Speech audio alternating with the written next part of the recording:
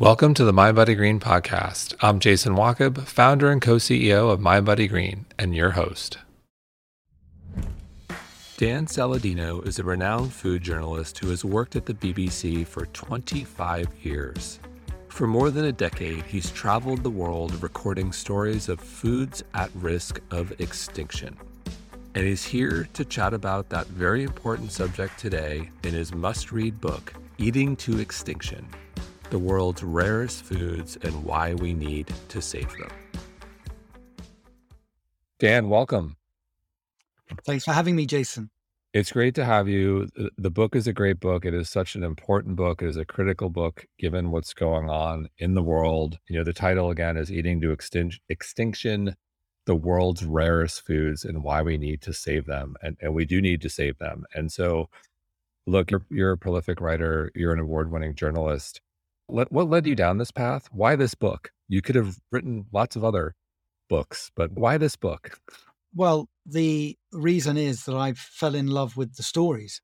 I had traveled to Sicily back in 2007, and I was there to make a radio program about the citrus harvest. And it was going to be a celebratory program, meeting lots of farmers. But when I arrived, I was told by many of these farmers that the fruit that they had been growing and their ancestors for 1,000 years, it was going to be the last harvest for many of them. And I also went to a meal that evening after having that conversation, and at the meal in which the citrus fruit was being used in all 5 courses of this meal as a celebration of what was endangered and disappearing. At that meal was somebody who traveled from the north of Italy, and that person was representing slow food. And he told me that these fruits were being added to something called the Ark of Taste, which I hadn't come across before. But then I learned that this was a catalogue, mostly an online catalogue, of the world's most endangered foods. And today that catalogue has around 5,000 foods from more than 130 different countries. And I fell in love with these stories because they were, each one transported me to a different place, and it had lots of history and stories of cultures. And I followed these stories wherever I could and researched them for more than 10 years, making radio programs. But it was only in writing the book, I'd say that I joined the dots and realized the true extent of what was unfolding around the world. You mentioned the true extent, and like every great book, there's great storytelling, but then there's also great data, great science, numbers that just jump out at you. And there were 2 in particular that jumped out at me. And the first one, in the book say over time, humans have eaten over 6,000 different species of plants. 6,000. Today, we mainly eat 9. Yes. And just 3 of those provide more than 50% of the world's calories. And perhaps it might not be surprising to many people, but it's wheat, it's rice, it's maize. But yes, we, plant scientists and experts who study the history and what's out there, humans have domesticated. So we've taken from the wild and we've turned into plant foods for us. 6,000 to 7,000 different plants. And yeah, it was a fascinating story to firstly understand how we reduced that number and reduced diversity, how and when that happened and why. And then to realize in writing the book why it really mattered. That not only had that happened, but what we were losing in the process. Well, in terms of how we got there, we are going to dive deeper on crop diversity and biodiversity. Another stat that jumped out on me, seeds. Seeds are mostly in control of just 4 corporations. Cheese. Half of the world's cheeses are produced with bacteria or enzymes manufactured by a single corporation. And look, big business can do a lot of good things. I'm not anti-big business, but seems to be a problem here as we think about for a variety of reasons. So when I see a stat like that, I say, I take a step back and one, I'm in awe. Then 2, what do we do? Like that's kind of hard to unwind. Mm.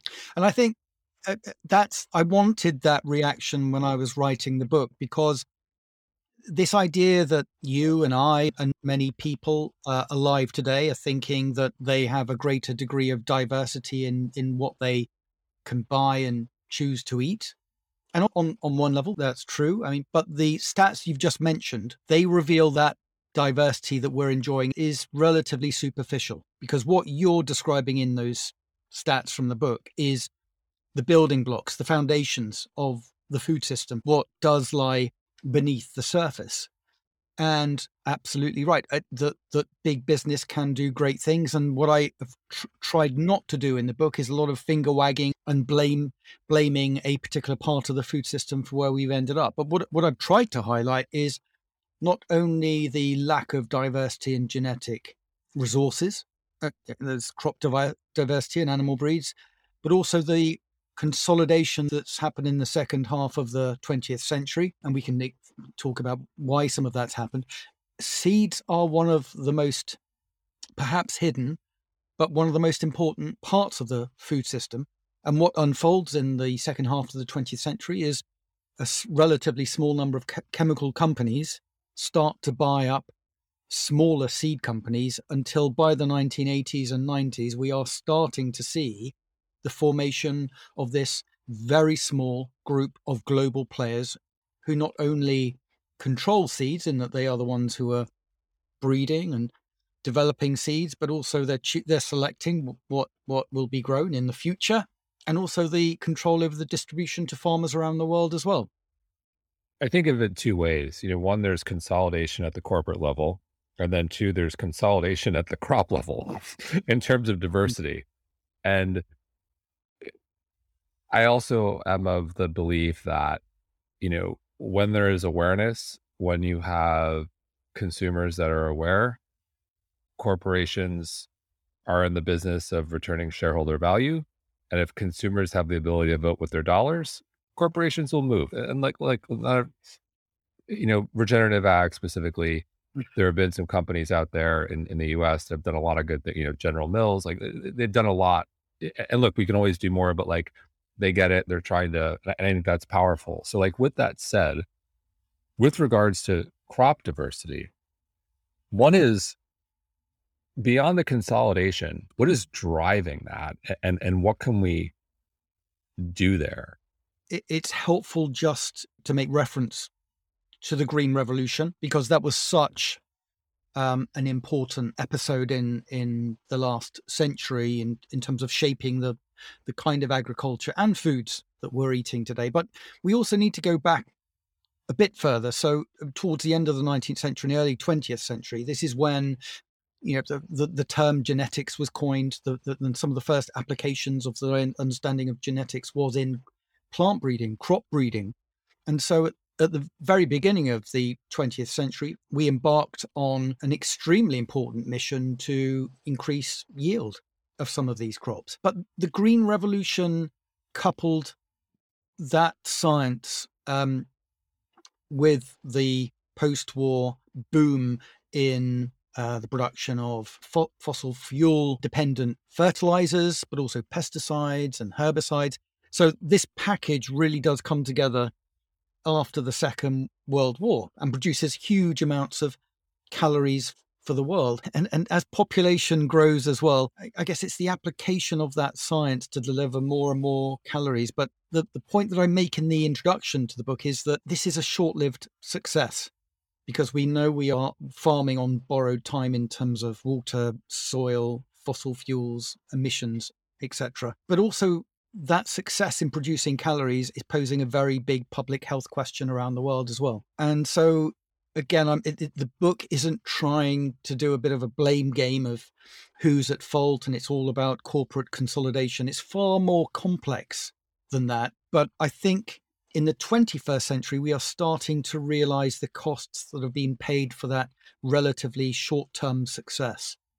100% agree, and I very much appreciate about that about the book, because it's so easy to play the blame game when we talk about the food system and biodiversity. It's so they're bad, and the government and everyone, and look at everyone's there's a lot of room for improvement. So before we go back to how we should be thinking about prioritizing biodiversity. You mentioned the water. We don't talk about it enough. I feel like we're Mm. getting there. We tend to talk about the food system and crop diversity quickly, corn subsidies, empty calories, corn syrup, that rabbit hole. I think our audience gets it. And we talk about the oceans sometime, but let's spend a little bit more time about the biodiversity in our oceans and what's happening there. Because in some ways, I think that's more concerning.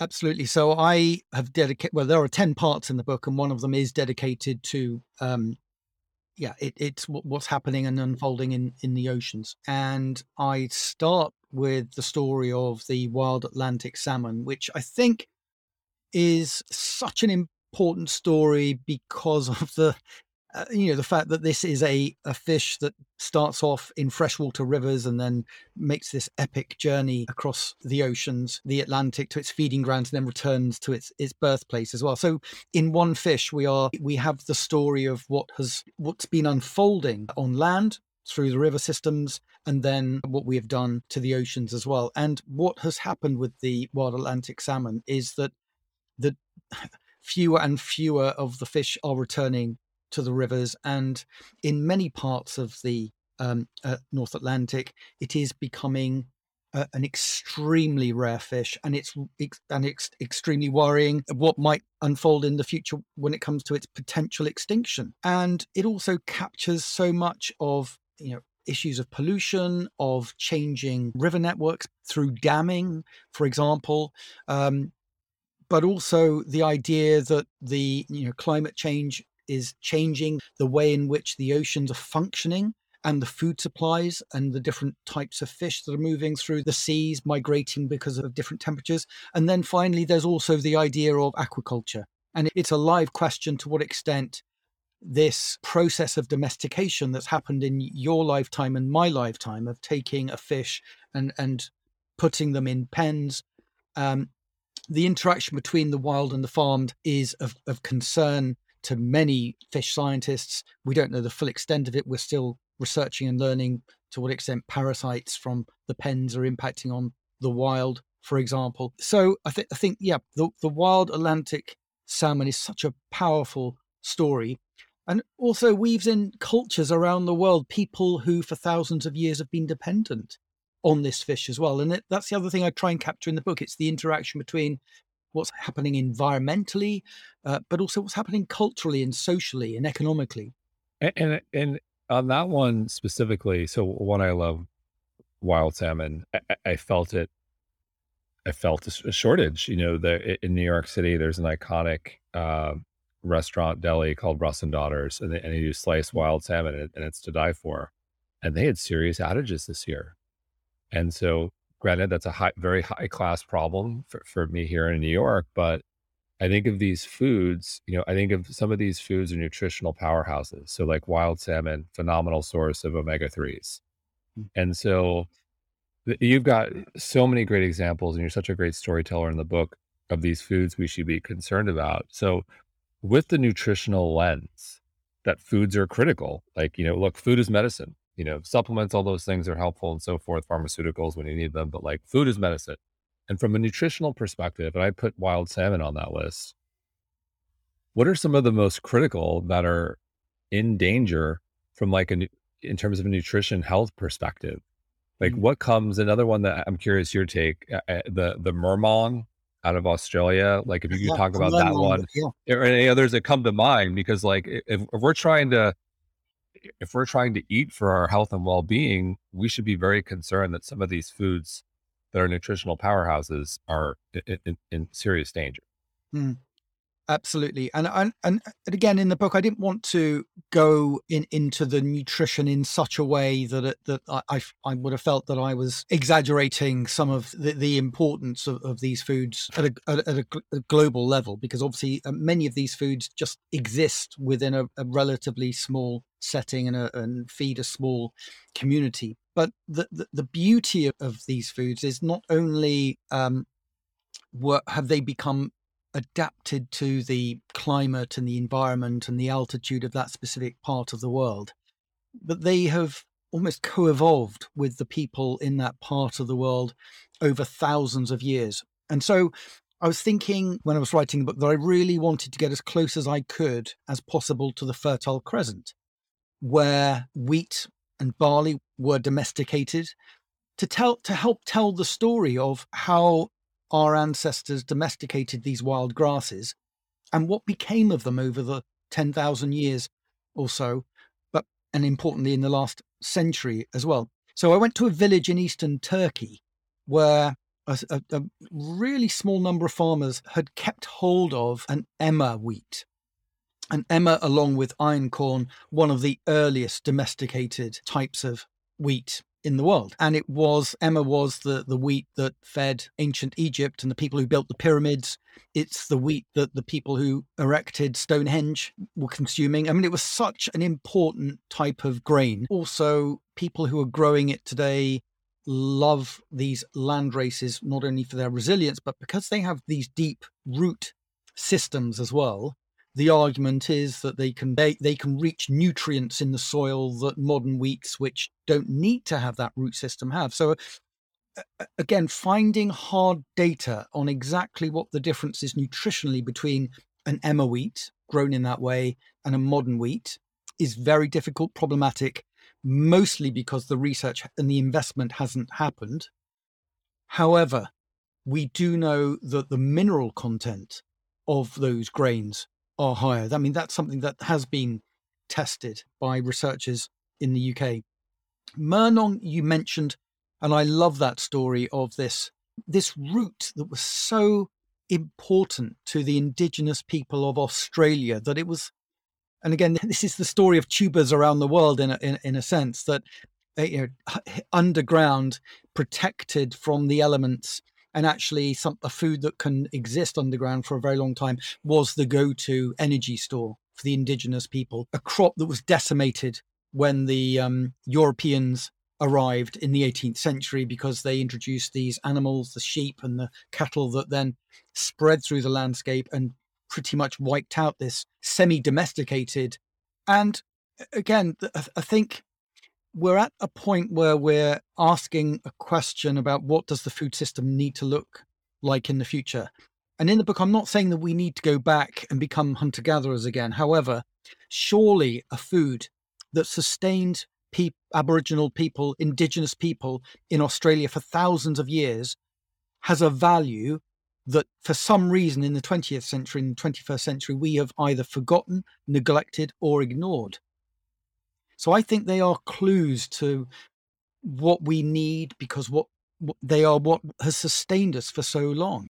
I love that story. And another one that jumped out and it hits home for our listeners in the States, and another nutritional powerhouse, bison. So can you share that story? What's happening with bison in the Great Plains? Again, I was fortunate enough to travel to many of these places. So I ended up in southwestern Colorado at a place called Zapata Ranch, where the owner of the ranch in the 80s became obsessed with the bison and started to buy up some of the remaining bison to start to develop a herd of a sizable herd of bison on the ranch. And then looking at the history of that, which is probably quite well known to most people in the US, of the near extermination of the bison that unfolds in the 19th century, particularly towards the end of the 19th century, when certainly the technology was there, the rail network, the weaponry, the guns, the horses, and there was a system in which the sizable numbers could be hunted and killed very quickly, and much of the meat and the food went to waste.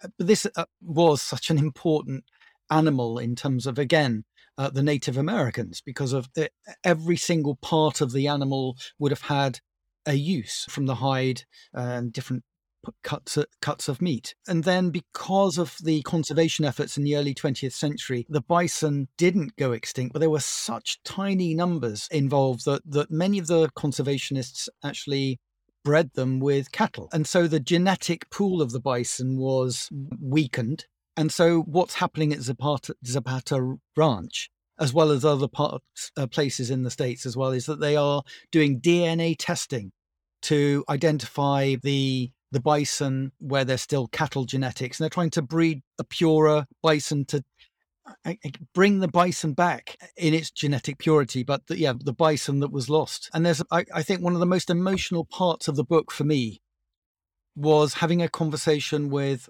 somebody who was a scientist who was helping in this process of trying to eliminate the cattle DNA. And she was working with Native American people.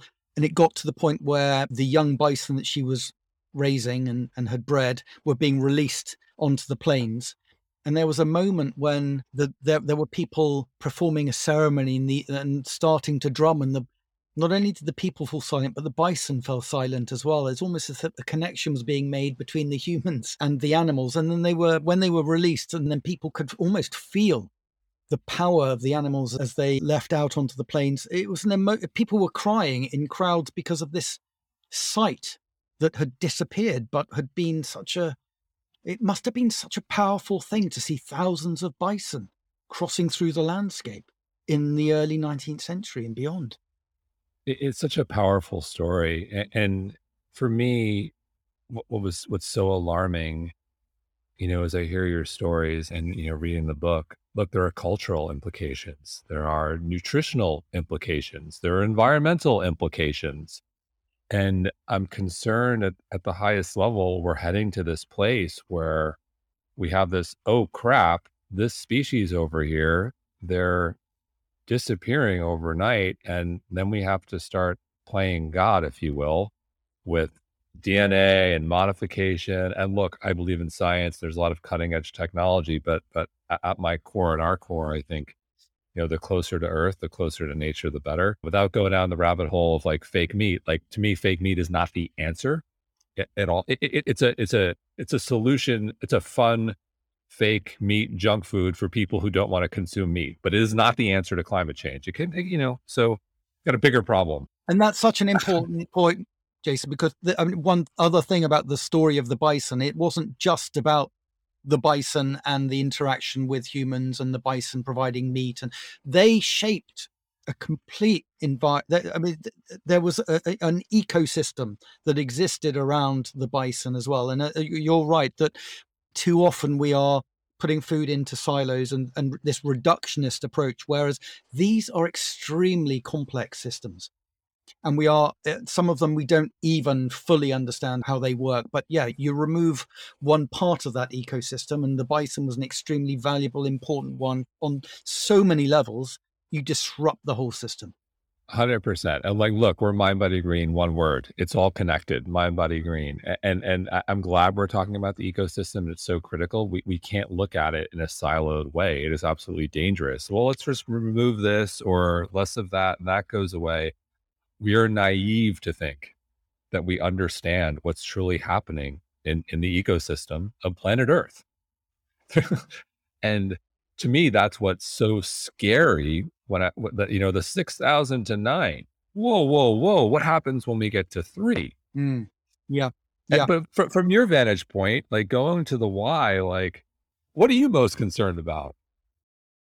I've remained optimistic.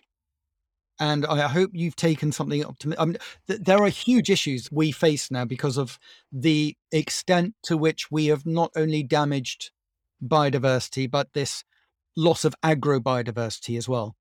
And I think there is so much that we have lost nutritionally, culturally, economically, in terms of people being self-sufficient in communities.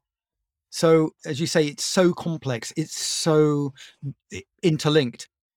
However, the word biodiversity itself, it wasn't familiar a word a decade ago. We are starting to talk about this a lot more now, and I don't think it's too late. But the book is also a celebration of the people out there around the world, the many people who've dedicated their lives to saving these foods and this diversity. And it's almost as if science is now catching up after this spell cast by the Green Revolution that it was going to fix everything, and that we felt that we could override all of those natural systems to produce all the food we would ever need. But the costs are now mounting, and people are now governments are investing for example, in crop wild relatives. So as we become more concerned over the future of wheat, for example, because it could be overwhelmed eventually by fungal diseases, because we are no longer allowing the disease and the crop to co-evolve. We've removed so many of these crops from those evolutionary forces. And so we can only do something very simplistic with them. And so I think we are, governments have recognized they're investing so that scientists can go back to the wild and bring in some of those genetics. So a lot is happening behind the scenes. But yeah, the thing that I'm most worried about is that we have so fundamentally changed our relationship with food that that disconnect we now have, which means that we are paying a huge price in terms of our health and also the health of the planet as well. How do we repair and restore that relationship and that connection so we can have seed banks and seed vaults and we can preserve the genetics, but it's that knowledge and skill and relationship with food that I feel has been so abruptly and violently broken. That's what we need to restore somehow.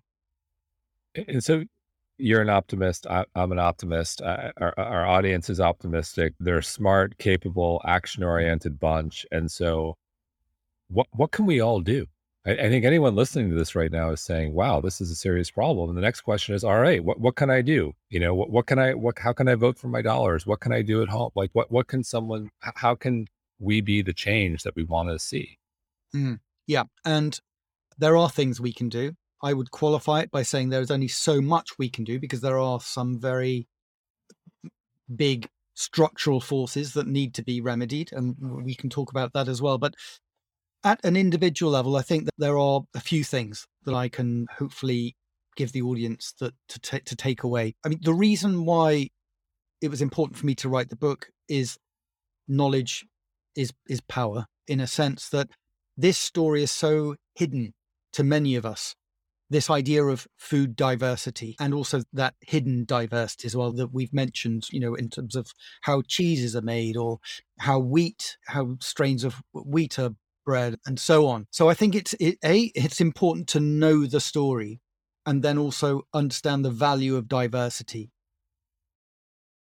The first chapter is one of the most important stories in the book. It's the story of the Hadza in eastern Tanzania, so which is in eastern Africa, the last of the remaining hunter-gatherers in Africa, practicing no form of agriculture, and their relationship with their surrounding environment is, and I spent some time with them, and it was just incredible that children as young as 5 could completely read the landscape and knew, and they all, that a child as young as 5 understood. I mean, might not know the word biodiversity, but they really understood the biodiversity of their environment.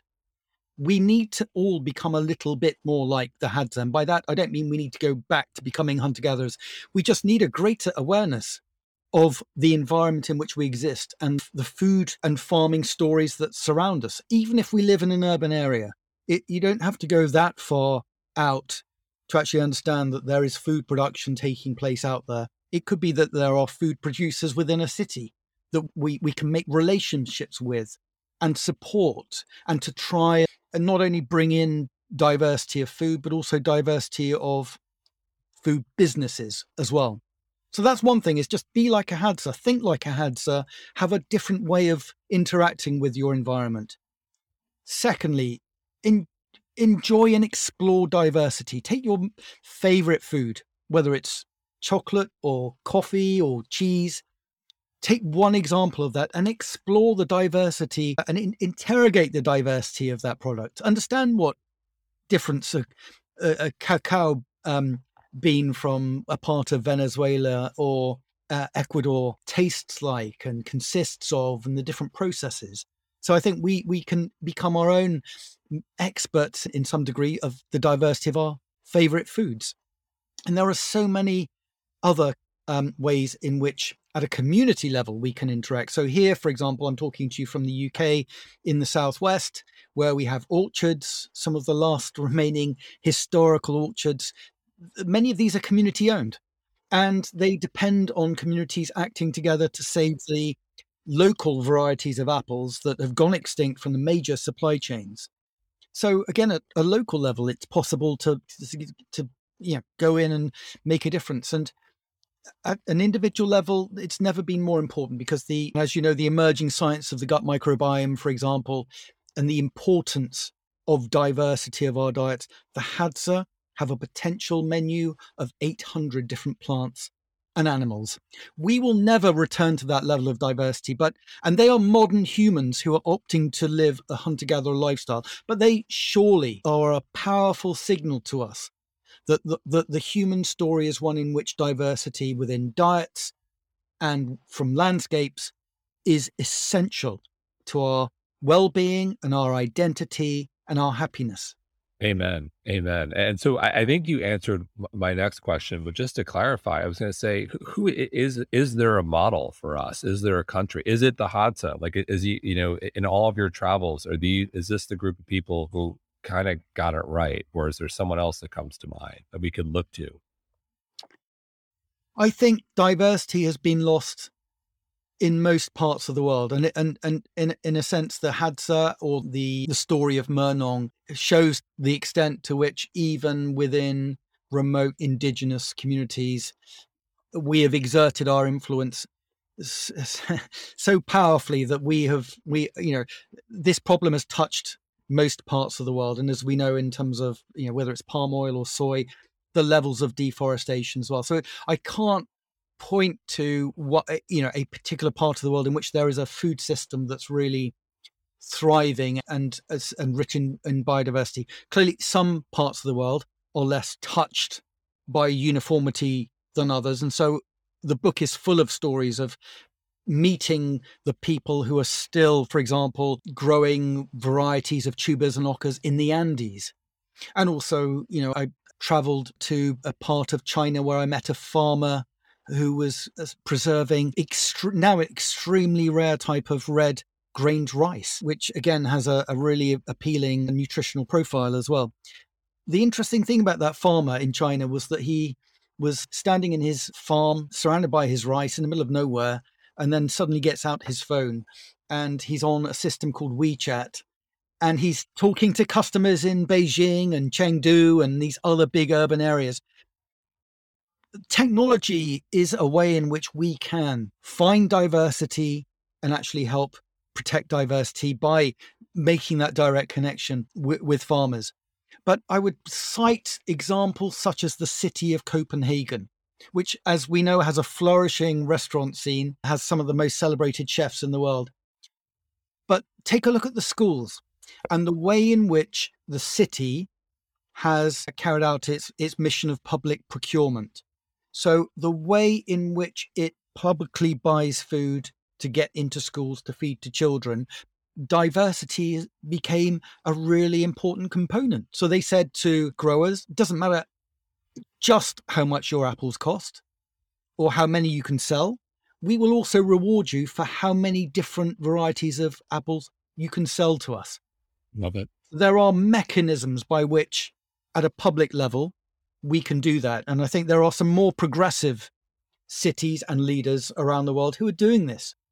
I love it. And in closing, there's a travel component to you in this book. I couldn't help but read the book, and then again, hearing you, I think a lot of people are going to walk away envious of all the exotic and unique places you've had the opportunity to spend time in. So on that note, I'm curious, is there one place in all of your travels where you just said to yourself, like, wow, this place is special. If only more people knew, or let's not tell anyone about this place. Is there a place that stands out? It's this. There's a chapter in the cheese section, and it's about a cheese called Mishavin, and it comes from the highlands, the kind of the mountainous part of Albania, which in just a picture of a map of Europe, it's just to the east of Italy. It's not that far from Greece as well. But for most of the 20th century, it was one of the most closed off parts of the world under a communist dictatorship. It opened up again in the 90s, but it's remained an extremely poor country. And one chef told me that when diplomats get sent to Albania as a posting, they cry twice. They cry once. They cry once when they arrive, thinking, "Why have I been sent to Albania?" And they cry twice. They cry the second time when they leave because they've fallen in love with the country. And I fell in love with the Albania, the landscape, the countryside, the people, but also this idea that in these remote villages that were extremely tribal for very long. So there were blood feuds, for example. But when they opened up in the 90s and there was huge rural depopulation, so much was lost.